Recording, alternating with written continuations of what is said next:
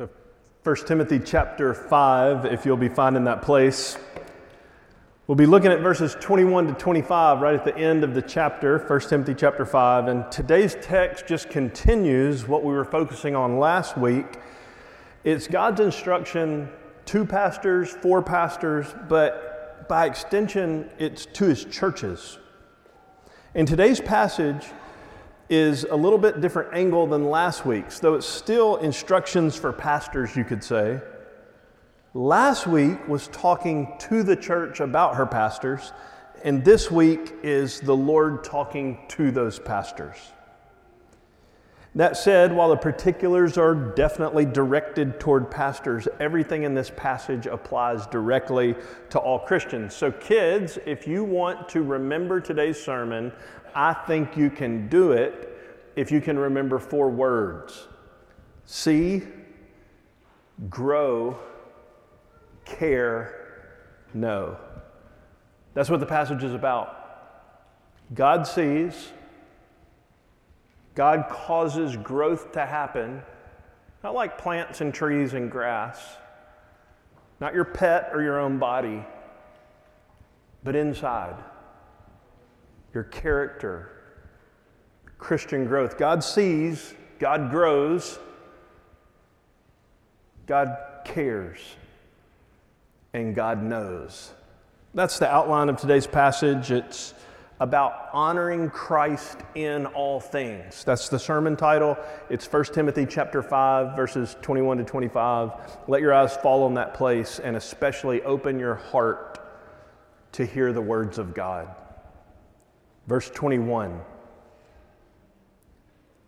I solemnly charge you in the presence of God and of Christ Jesus and of his chosen angels to maintain these principles without bias, doing nothing in a spirit of partiality.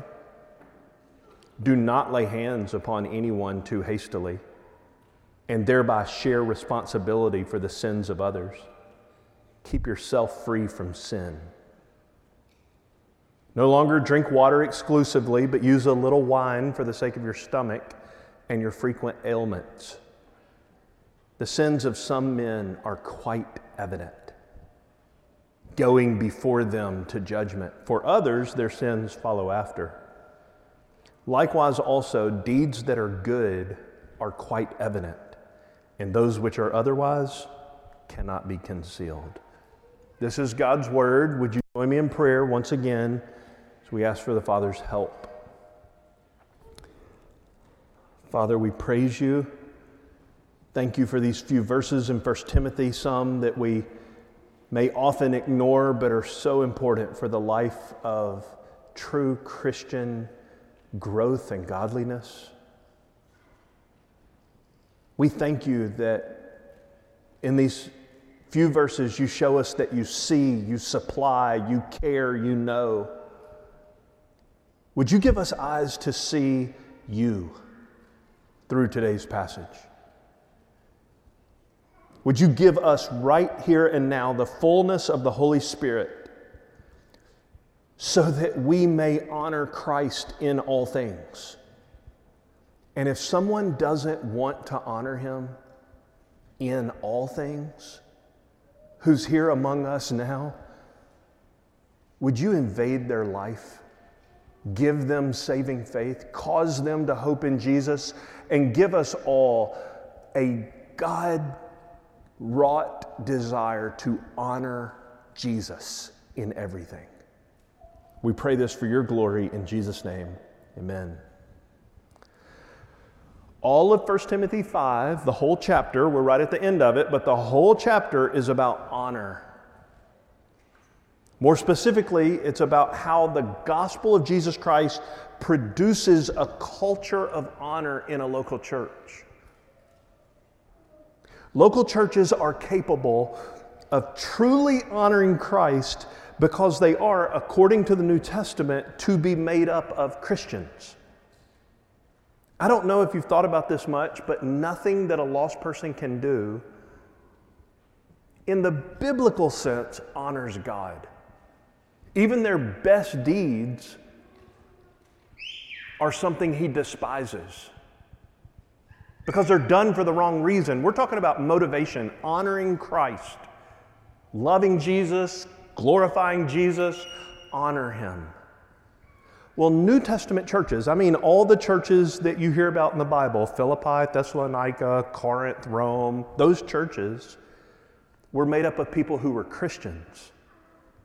We call that regenerate church membership. After you've been regenerated, after you've been born again, John chapter 3, Jesus said that has to happen to you before you can see or enter the kingdom of God. The Holy Spirit has to make you alive from spiritual death by giving you to Jesus.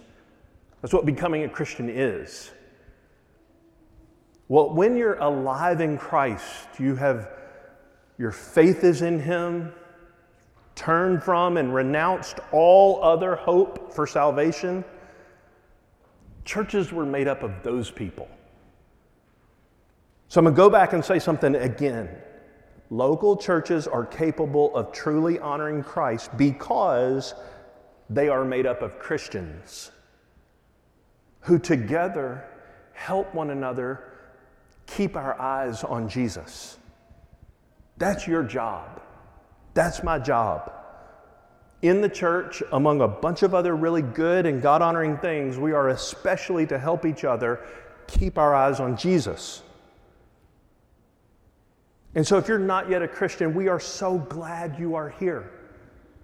We want you to understand who Christ is, what God has done in him to save us, and what he invites you to enjoy as you live with him and walk with him. Well, as I mentioned earlier, chapter 5 is about honor.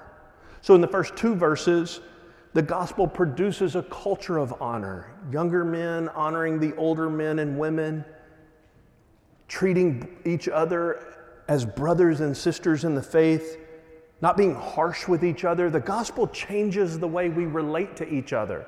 I mean, at the end of the day, if you are a daughter of the King of the universe, and I believe that is true about you, it will very much influence the way I relate to you. And if you believe that the person sitting beside you is a son or daughter of the King of the universe, it will absolutely temper the way you think about them and relate to them. Well, the gospel produces that in a church. That's verses 1 and 2, and then verses 3 to 16. As a congregation, we have the privilege to do what Jesus did when he was on the cross. He honored a widow, his own mom, Mary. He made sure she would be well taken care of before he breathed his last breath for her sins. So we get to honor widows. We get to emulate the character of Christ, verse 3 to 16. Verse 17 to 20, we honor pastors. And today we honor Christ in everything.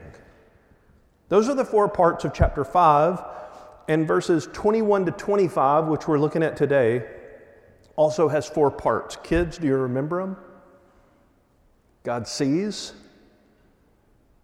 God grows, God cares, and God knows. Verse 21, God sees. It's a call for integrity in the life of Christian workers. He's here. He sees. Verse 22, God supplies. God grows. Not God experiences growth. God himself does not grow. He makes people grow. And so verse 22 is a call to patience in the installation of pastors. God is not in a hurry. He does not need us to be impulsive and impatient and run ahead of him, but rather to prayerfully trust his work and to affirm it once evident. Verse 23 is God cares. He cares about your actual physical health. He wants you to feel as good as you can living in this fallen world, even under the circumstances that you now live. And then finally, God knows. There's a call for purity in the life of all Christians, because eventually God knows everything and it will all come to the light. Well, first, God sees. Now, if you took out part of verse 21, it would still make sense.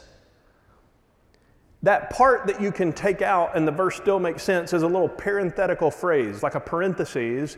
Let's just take it out for a second and read the verse again without that part in it. Now, yours may have words in a different order or a few different words, but you should be able to do this with whatever verse translation you're looking at. Look at verse 21. I'm going to take part of it out. I solemnly charge you to maintain these principles without bias, doing nothing in a spirit of partiality. Now that makes sense. The part I took out, of course, is in the presence of God, Christ Jesus, and the elect angels. So, back to the simple form, I solemnly charge you to maintain these principles without bias, doing nothing in a spirit of partiality. The shorthand way to say that would be something like this. Do not operate by preferential treatment. Do not show favoritism to each other, and pastors especially, in your ministry. The same standard is true for all Christians in all churches, but pastors who give favoritism and bias and preferential treatment are actually undoing the unity of the church that Jesus died to pay for, Ephesians chapter 4. The ESV renders that portion of the verse this way: I charge you to keep these rules without prejudging, doing nothing from partiality. The NIV says it like this: keep these instructions without partiality and to do nothing out of favoritism. But the heaviest accent of the verse is not on the action that's to be done, but the motive for doing it. Not the fruit, but the root. Not the what, but the why. That's found in that parenthetical phrase that I took out. Look at it again, verse 21, in the presence of God and of Christ Jesus and of his chosen angels. Hence our first point, God sees. It's because God sees, because he's watching, because he's here, that Timothy is therefore to obey the injunction, to not be partial and preferential and biased. Now that gives us the two parts of our first point. God sees. What are the instructions that Timothy's to obey? We've read it several times. I solemnly charge you to maintain these principles without bias, doing nothing in a spirit of partiality. In the previous passage, we were instructed three things: pay our pastors for their faithful labors in preaching and teaching the Word of God, refuse to entertain false accusations against pastors, and follow biblical procedures for investigating accusations of sin in a pastor's life and rebuke him publicly in the presence of everybody if he will not repent. Those are the three things in the previous passage. In this verse, Paul says, maintain these principles without bias. You see what could happen, right? Two guys are pastoring together, become really good friends. You may be tempted to treat them with a favoritism that is actually unhealthy for the whole congregation, including him. Maintain these principles. No favoritism, no bias, no partiality. It means to do the work that's commanded in the previous verses. Rebuke unrepentant pastors publicly. Also, no matter what the cancel culture mob might be saying today, do not entertain false accusations against pastors. And number three, pay them well for their work's sake. Maintain these principles. And Paul lays an accent. He says, I solemnly charge you to maintain these principles. So the command to Timothy is to be impartial in his pastoral ministry, because the verse doesn't say it, I'm putting the verse together. This is all verse 21. Do this because that actually accurately represents the character of God. The congregation is going to hear you, and maybe like right now, they're going to say, oh yeah, there he is again, Bible, God, Jesus, blah, blah, blah. But God's actually in the room. God is right here, right now. God is closer to you than the chair in which you sit. God is here. People need to see his character. What is God like? According to 2 Chronicles 19, the fear of the Lord must be upon you.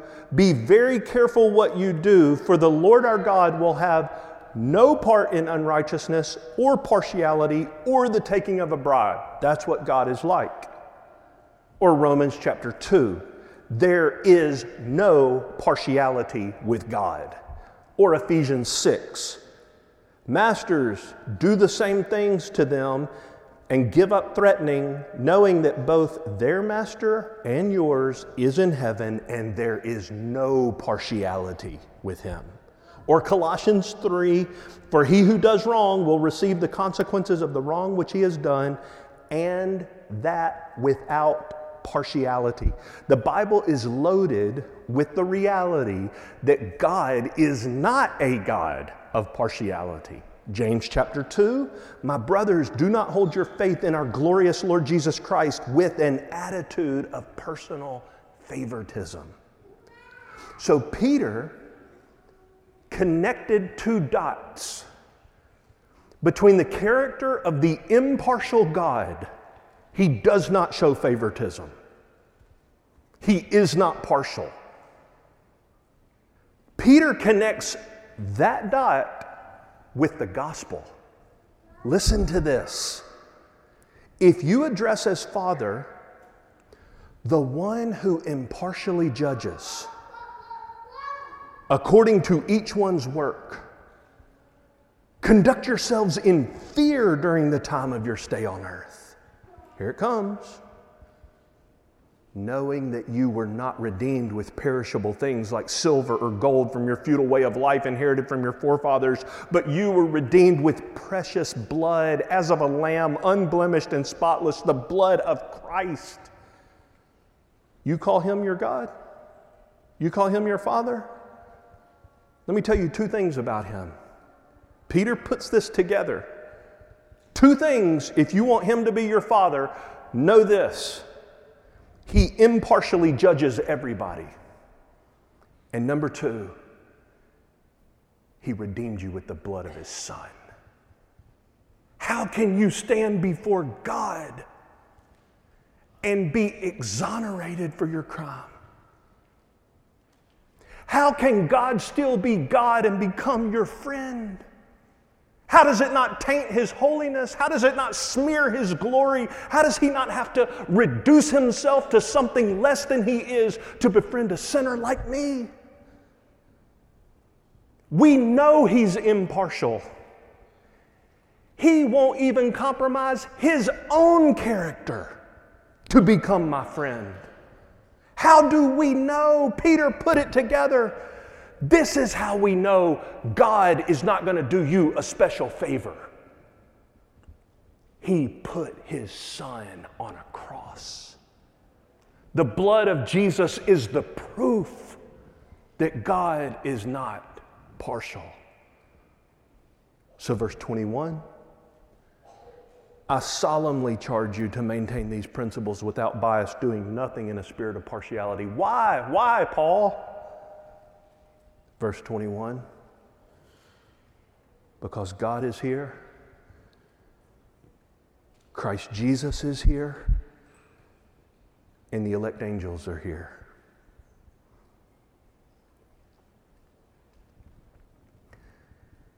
Where's the here? When Paul writes, in the presence of God, in the presence of Christ, in the presence of the chosen angels, did he mean God was with him while he was writing? Or did he mean that God was with Timothy while he was reading? Yes.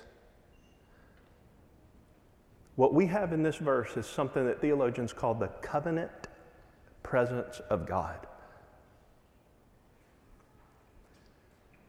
It's his special presence that is with his people in a special way. You need to know something else about God. Not only is he not impartial, he is everywhere. That's his omnipresence. You have lived your whole life in front of the face of Jesus of Nazareth. You have never been awake or asleep without Jesus there. God is everywhere. He's omnipresent.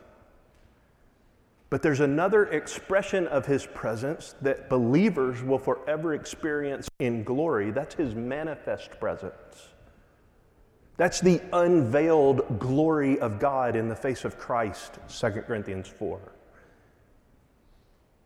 That's what Paul was talking about when he said, I consider that the sufferings of this present age are not worthy to be compared to the glory that will be revealed to us. He was talking about what Jesus was talking about in John 17. Oh, Father, I want them with me where I am so that they can see my glory. That's another kind of his presence. His omnipresence everywhere all the time. His manifest presence, which we see in Scripture in certain times and places, and forever in glory. But a third expression of God's presence is what Paul's talking about. It's his covenant presence. It's something so precious. Jesus paid for this enjoyment for his people on the cross of Calvary. To whom does God promise his covenant presence? This special expression of his presence enjoyed only by some on this side of eternity, a foretaste of glory. The Jeremiah 29, if you seek me with all your heart, I will be found by you. What about the Matthew 28, as you go and make disciples, baptizing them in the name of the Father, Son, and Holy Spirit, teaching them to observe what I've commanded you. I'm with you, those obedient subjects, I will be with you in a special way. To whom does God promise that presence? In the New Testament, we could easily answer the question in a simple phrase. His gathered church. That's why I said at the beginning, he's here now. He's closer to you than the chair in which you sit. Because in the New Testament, God promises his covenant presence with his gathered church. That's why God commands Christians. He doesn't suggest it. He doesn't ask you to decide on Saturday night or Sunday morning what you're going to do about it. He commands Christians to assemble together regularly for the worship of God. Why? Because he wants to meet with us in our gathered assemblies in a way that we cannot enjoy by listening to a podcast. You probably could have had more insights into this passage if you would have stayed home today and just had a 6-hour-long quiet time in them instead of coming to this building. But what you cannot have in that moment, though I highly encourage you to do that on regular occasion, you cannot have what God promised to give to his gathered assembly. Jesus paid for something for his people to enjoy when he was dying on the cross that you can only access in community with his people gathered together as a local church. As the ground motivation to not be partial, Paul puts beneath his solemn charge for Timothy, don't be biased, don't show favoritism, be impartial.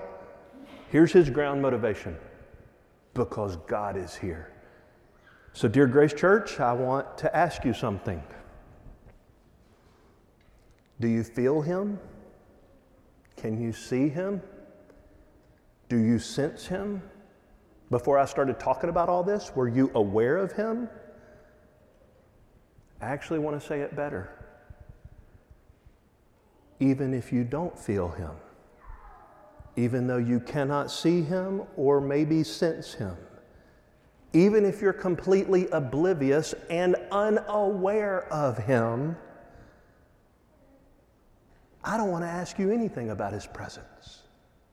I want to join Paul and declare to you on the authority of his word that he is present. He's here now. And speaking of the cross of Christ, where he paid for this precious expression of God's presence with his church, we can have the ungrieved and unbroken presence of God with us now on favorable terms, because the only begotten Son of God, the Lord Jesus Christ, when he was on the cross, and Corinthians says he became sin. And Galatians says he became a curse. And Romans says he was condemned.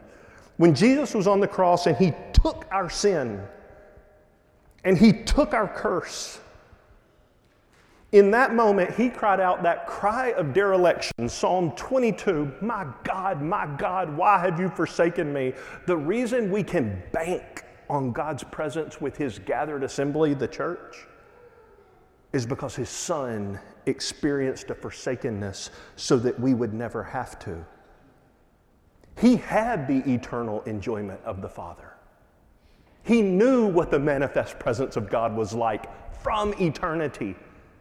And he stepped into time and lived the life you should have and died the death you should have. And in those moments of his greatest agony on the cross, he was forsaken so that you never would be.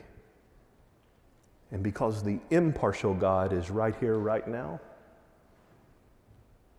and his Son, the Lord Jesus, and I love this little phrase, the elect angels.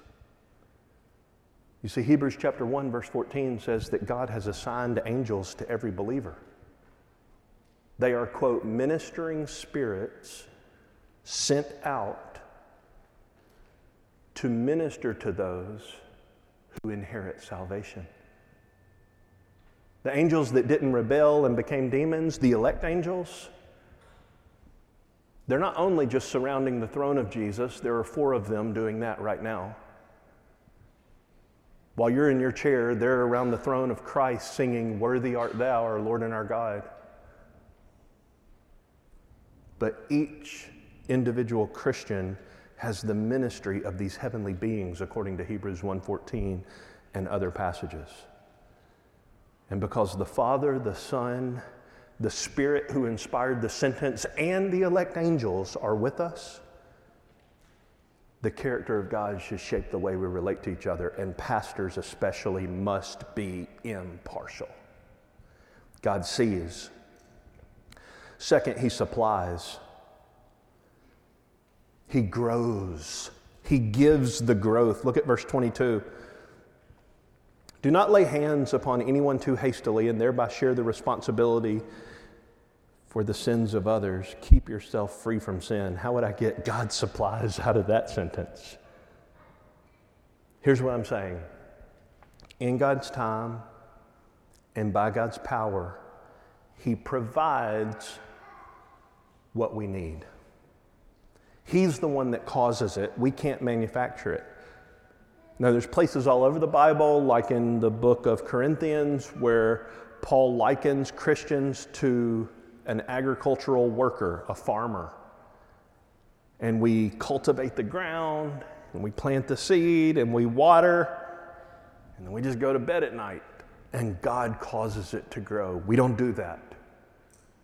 We cultivate, we plant, we water, we pray, we go to bed. God causes the increase. This verse is about installing new pastors in the church. The whole lay hands on somebody. And what I'm saying is we don't make pastors. We don't make elders. What I'm saying is Jesus gives them. God gives the growth. One of the most astounding passages that I've ever come across. It has reshaped my entire life. I'm literally standing here because of what God did in me through this passage.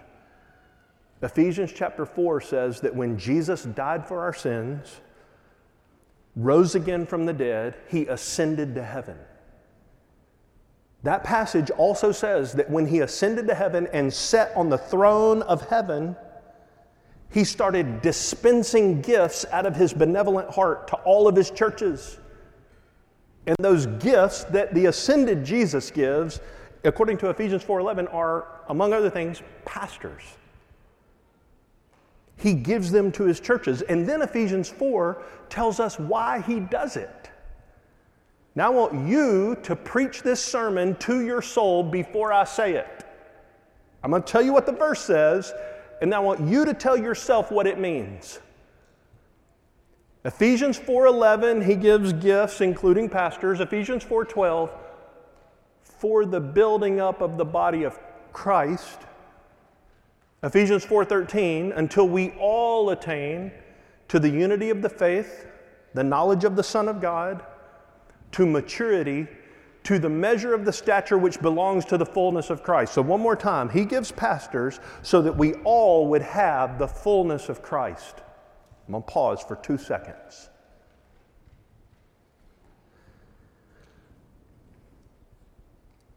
That means that the most Jesus-centered person in the church is Jesus. The reason he gives the gifts called pastors in Ephesians 4:11 is so that we will be built up in Jesus. 4:12, so that we will have the fullness of Jesus, verse 13, so that we will hear him, learn him, be taught in him, verse 20. If we believe that Jesus wanted us to have pastors more than we wanted to have them, then we would be patient in the process of examining and confirming a man's fitness for pastoral ministry before we lay hands on him and install him into office. I think that's what verse 22 is about. God's growing them up. Let God do the work. And just like I said last week, I pray often, and I totally believe that there's some people sitting here today who will one day be pastors of this church. Because that's just the ordinary way that God allows his congregations to have his blessing. So, because God supplies, we need to be patient and be holy. Be patient. Don't lay hands on a man too quickly, because when he falls into sin, you have some culpability in that as well. He needs to be tested. Be patient. It's about the dangers of trying to do the Lord's work man's way. Francis Schaeffer wrote an article about doing the Lord's work the Lord's way. Listen to what he said. Let us not think that waiting on the Lord will mean getting less done. The truth is that by doing the Lord's work in the Lord's way, we will actually accomplish more, not less. You need not fear that if you wait for God's Spirit, you will not get as much done as if you charge ahead in the flesh. After all, who can do the most? You or the God of heaven and earth? Do not lay hands upon a man too hastily, and thereby share responsibility for the sins of others. Keep yourself free from sin. Be patient. God is growing. Jesus cares about the good of his church more than any of us. Don't suppose that waiting to bring a man into the work of the pastorate is going to be easier. Now, this verse really challenged me this week. Why might Timothy be tempted to prematurely install a man to the pastorate or recommend to the church that they approve the installation of a man? I believe that's the biblical order. Why? Why would he want to hurry up? He probably needed some more help. So if you can't appoint him yet, what does that mean? More work for Timothy. Until the time is right for another seed of the Lord's planting to grow into an oak of righteousness, Isaiah 64, Timothy, you just take up more. Francis Schaeffer added, nor should we think that our role will be passive. The scriptures and the history of the church teach that if the Holy Spirit is working, the whole man will be involved, and there will be much cost to the Christian. The more the Holy Spirit works, the more Christians will be used in the battle. And the more they're used, the more there will be personal cost and tiredness. It is quite the opposite of what we might first think. People often cry for the Lord, the Holy Spirit, to work, and yet forget that when the Holy Spirit does work, there is always tremendous cost to the people of God, weariness and tears and battles. The Holy Spirit was at work in the church in Ephesus. Timothy might have needed some help. It would be a good thing for other pastors to be raised up to help in that good work, but not prematurely. I think Paul's telling Timothy, his younger soldier in the Lord's work, you have to endure more hardship. You have to do more labor without adding a fellow comrade to the triage tent of the soul physicians out on the battlefield. Let them first be tested and trained before they're sent into the battlefields of shepherding and pastoral care. I want to say something to the young people. I can distinctly remember when I became a Christian my first year of college.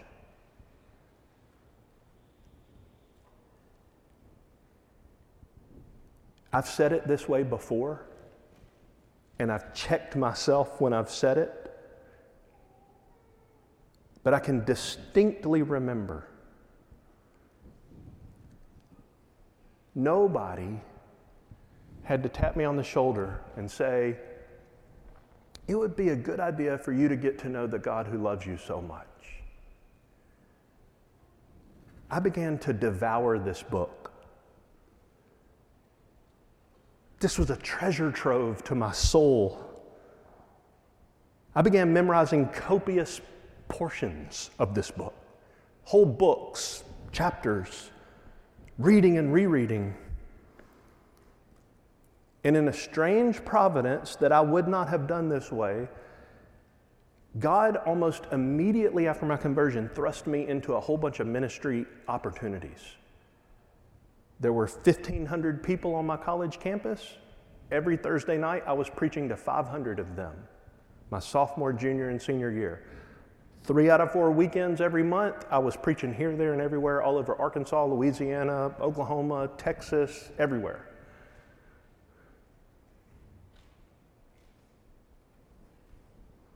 The reason I'm telling you that, most people thought I was ready to do it because I was having a quiet time every day. And when you looked around, there actually weren't a lot of people just having a quiet time every day. And so I want to say to you that you getting to know God and letting Him grow you to the unseen eye of man, seen by the eye of God, just letting Him grow you, I actually would not have written my script the way that it happened. And to be honest, I think some people made mistakes having me be the man to preach. I've actually asked the Lord for forgiveness for hundreds of sermons. I'm being blood earnest with you right now. I've preached passages of the Bible without ever talking about Jesus. I didn't understand enough. I wasn't mature enough. My own character hadn't been tested enough. And what I want to say to you, here's one of the sweetest things God does in the life of a real believer who's a young person. You just start devouring this book. You start loving Jesus irregardless of the applause of man. You want to grow in your faith because you want to know Jesus, not because you want to be known for knowing Jesus. And then, in God's providence, in God's time, when He fully intends, He'll start allowing you to have opportunities to represent Him in ways that are consistent with His character, unlike what I did many times. And this is what I want to say to you. Little church like this, I can assure you, has no shortage of ministry need, care need, counseling, soul physician work. A little church like this has no shortage of things to pray about, passages of Scripture to study more carefully, to try to help more people grow in their faith. A little church like this could definitely use some more pastors, some godly brothers and sisters who serve in myriads of ways. But you will never get there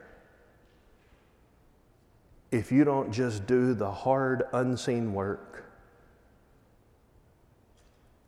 of submerging your soul into the fullness of Christ day after day after day. Paul actually told Timothy 2 chapters earlier, do not appoint a man to be a pastor if he's a new convert, so that he will not become conceited and fall into the condemnation incurred by the devil. As the Lord raises up fellow workers in the church who are to be appointed as pastors, we're to be happy for the church to recognize and affirm those brothers as biblically qualified and sufficiently observed in their character. To be clear, this passage I don't think is about a man's age. Let him first be tested and those kinds of things, not too soon laying hands on him. It's about Christ-like maturity. Many young men have proven to be more mature in their faith than many older men who've been in the faith longer than they may have even been alive, the younger men. Timothy was undoubtedly a very young man when he was pastoring the church at Ephesus, because chapter 4 says, let no one look down on you because you're young. So whether you're in your early 20s or early 70s, we are to avoid laying our hands upon anyone too hastily and thereby sharing the responsibility of others' sins. Young people, seek Jesus with all your heart. The Lord Jesus Christ spent 30 years preparing for a 3-year ministry. We won't mind a little unseen work of preparation. Go hard after God in the unseen, and in due time, God will use you fabulously for His glory, which is the last part of that verse, be holy. Verse 22 says, keep yourself free from sin. Not only the culpability of having appointed another person too quickly, but Paul's just giving Timothy a blanket admonition, you be holy, you keep yourself free from sin. It's not only the residual sin of having appointed a person to leadership prematurely who can't handle the weight of the pastorate and falls into sin, which Timothy would share responsibility for, but this is an additional command, present, active, imperative. Timothy, you be holy before the Lord. I want to ask you young people again, since Timothy was a young pastor, is personal holiness of utmost importance to you? I assure you it is of utmost importance to God. Be holy, for I am holy. The word, keep yourself free from sin, could be translated, keep yourself pure. It reminds me of the final verse of 1 John, little children, guard yourself from idols. Are you walking in holiness? You see, this verse shows us that Timothy's primary work as a pastor is not getting things done, but getting God. And God is more interested in Timothy's purity than in his ministry portfolio. That's why when he was a 20-something-year-old young man, Robert Murray McCheyne said, my church's greatest need is the holiness of their pastor. I want to say to you something we're going to close with in a moment. Who you are in private is who you are. That's your real character. That's who you are. And Paul's telling Timothy, you keep yourself free from sin. See, God causes Timothy to grow too, while he's also growing up other potential pastors in the church that can help share the load. Third and fourth, God cares and God knows. Verse 23 is simple and straightforward. No longer drink water exclusively, but use a little wine for the sake of your stomach and your frequent ailments. I'm calling this God cares. Now, many have understood this verse to suggest that Timothy was running himself ragged in the work of pastoring. Like any pastor knows, the work is never done. Never done. And the needs of the flock don't care about showing up in office hours. And that's just called life. We're all just struggling. I was telling Tracy on the way to church today, man, so many people are just hurting right now. And it seems that Timothy might have been so busy with the responsibilities of pastoring that he didn't even stop long enough to check on his own self. And while this verse has been used as a proof text that wine is permissible, and that is biblically a fact, that's not the point of this verse. The point is that Timothy needed somebody to tell him, pump the brake, take care of yourself. He needed some additional supplement to regain his full strength and vigor so that he could serve the Lord as he ought. One of the best things a pastor can do for his ministry is, wait for it, stay alive. Don't die. I understand that God ordains our days and that we can do all sorts of healthy lifestyle things and still die tomorrow. I understand that. God is sovereign over the length of our days, but too many pastors, including the one talking to you right now, are prone to unhealthy lifestyle habits. That's why our covenant says to avoid all drugs, food, drink, and practices which bring unwarranted harm to the body or jeopardize our own or another's faith. We're saying we want to hold each other accountable to try to take care of the tent and tabernacle the Lord's given us. Because this also is a part of our stewardship to the Lord. And it's the vessel that He uses for us to be able to do ministry and try to point others to Christ. A good pastor staying alive is actually a good thing. That's what I mean by titling this point, God Cares. He cares about Timothy's physical health. And wine in the first century was known to have had some kind of medicinal effects, especially for stomach or gastro issues. It's okay to splurge on the needed medication, Timothy, so that you can keep up the work of pastoring. He's emaciating himself just drinking water while he's got whatever internal sicknesses going on while he's busy trying to take care of the flock. And Paul needed to tell Timothy, use something that might help you to get physically healthy. It might help with your, quote, frequent ailments. So he had some other stuff going on in his body in addition to his stomach. This may help you. Paul told the Philippians, I really want to go to heaven. But if I live on in the flesh, this will mean fruitful labor for me. I'm hard pressed. I would like to go to heaven right now. Philippians 1:23. I want to depart and be with Christ. Philippians 1:24. But to remain here is profitable for your sake. So I know I'll remain and I'll continue with you for your progress and joy in the faith. That's why Paul wanted to be strong enough to serve. 1 Corinthians 1, he said, I just want to work with you, church at Corinth, for your joy. For in your faith you are standing firm. I just want to work with you for your joy. Well, Timothy needed some physical strength to be able to produce the spiritual ministry. Paul understood that staying alive was the most important part of his and Timothy's earthly ministry. Timothy might have been running himself so ragged that he didn't stop to take care of himself, and apparently those frequent ailments in verse 23 were plural. It seems like Timothy might have just lived sick. Some of you I've heard talk about you just lived tired. Touché. But just living sick. Never at full strength. Not even knowing how bad you feel because you just feel bad all the time. Timothy might have been like that. And the church was letting him get away with it. Grace Church, if your pastors are running on empty, tell them to pump the brake. If they don't have anything to give, they will be of no use to anybody else's soul. So like we said last week about our responsibility as a church to pay pastors, protect them, sometimes protect the church from them if they won't repent of sin. After 27 years of gospel ministry, I think this pattern has been proven without fail. I believe that churches need to hold faithful pastors accountable to take time off, not to put time in. To refresh and reset and try to find healthier patterns in their life so that they can minister. If you're constantly having to helicopter over a pastor to make sure he's not cheating the church, he shouldn't be a pastor.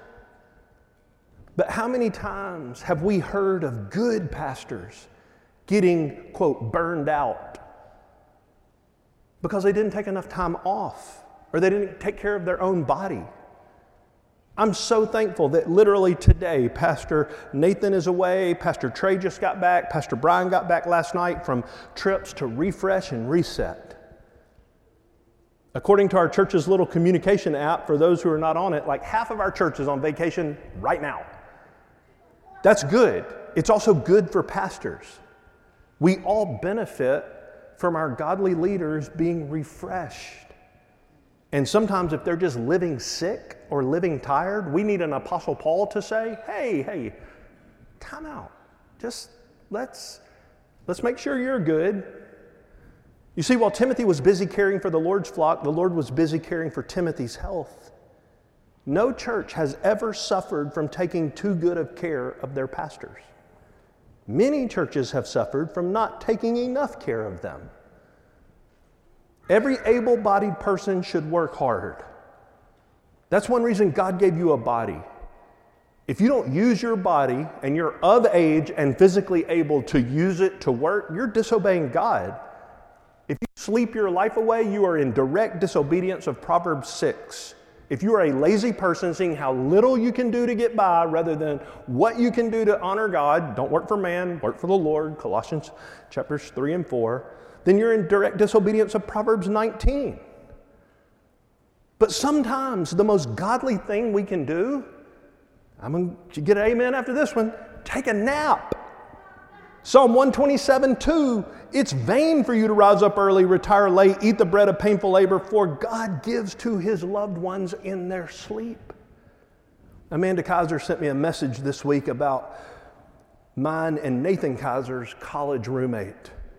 He's a pastor in North Little Rock, Arkansas. He went to the emergency room on Friday in Little Rock with chest pains.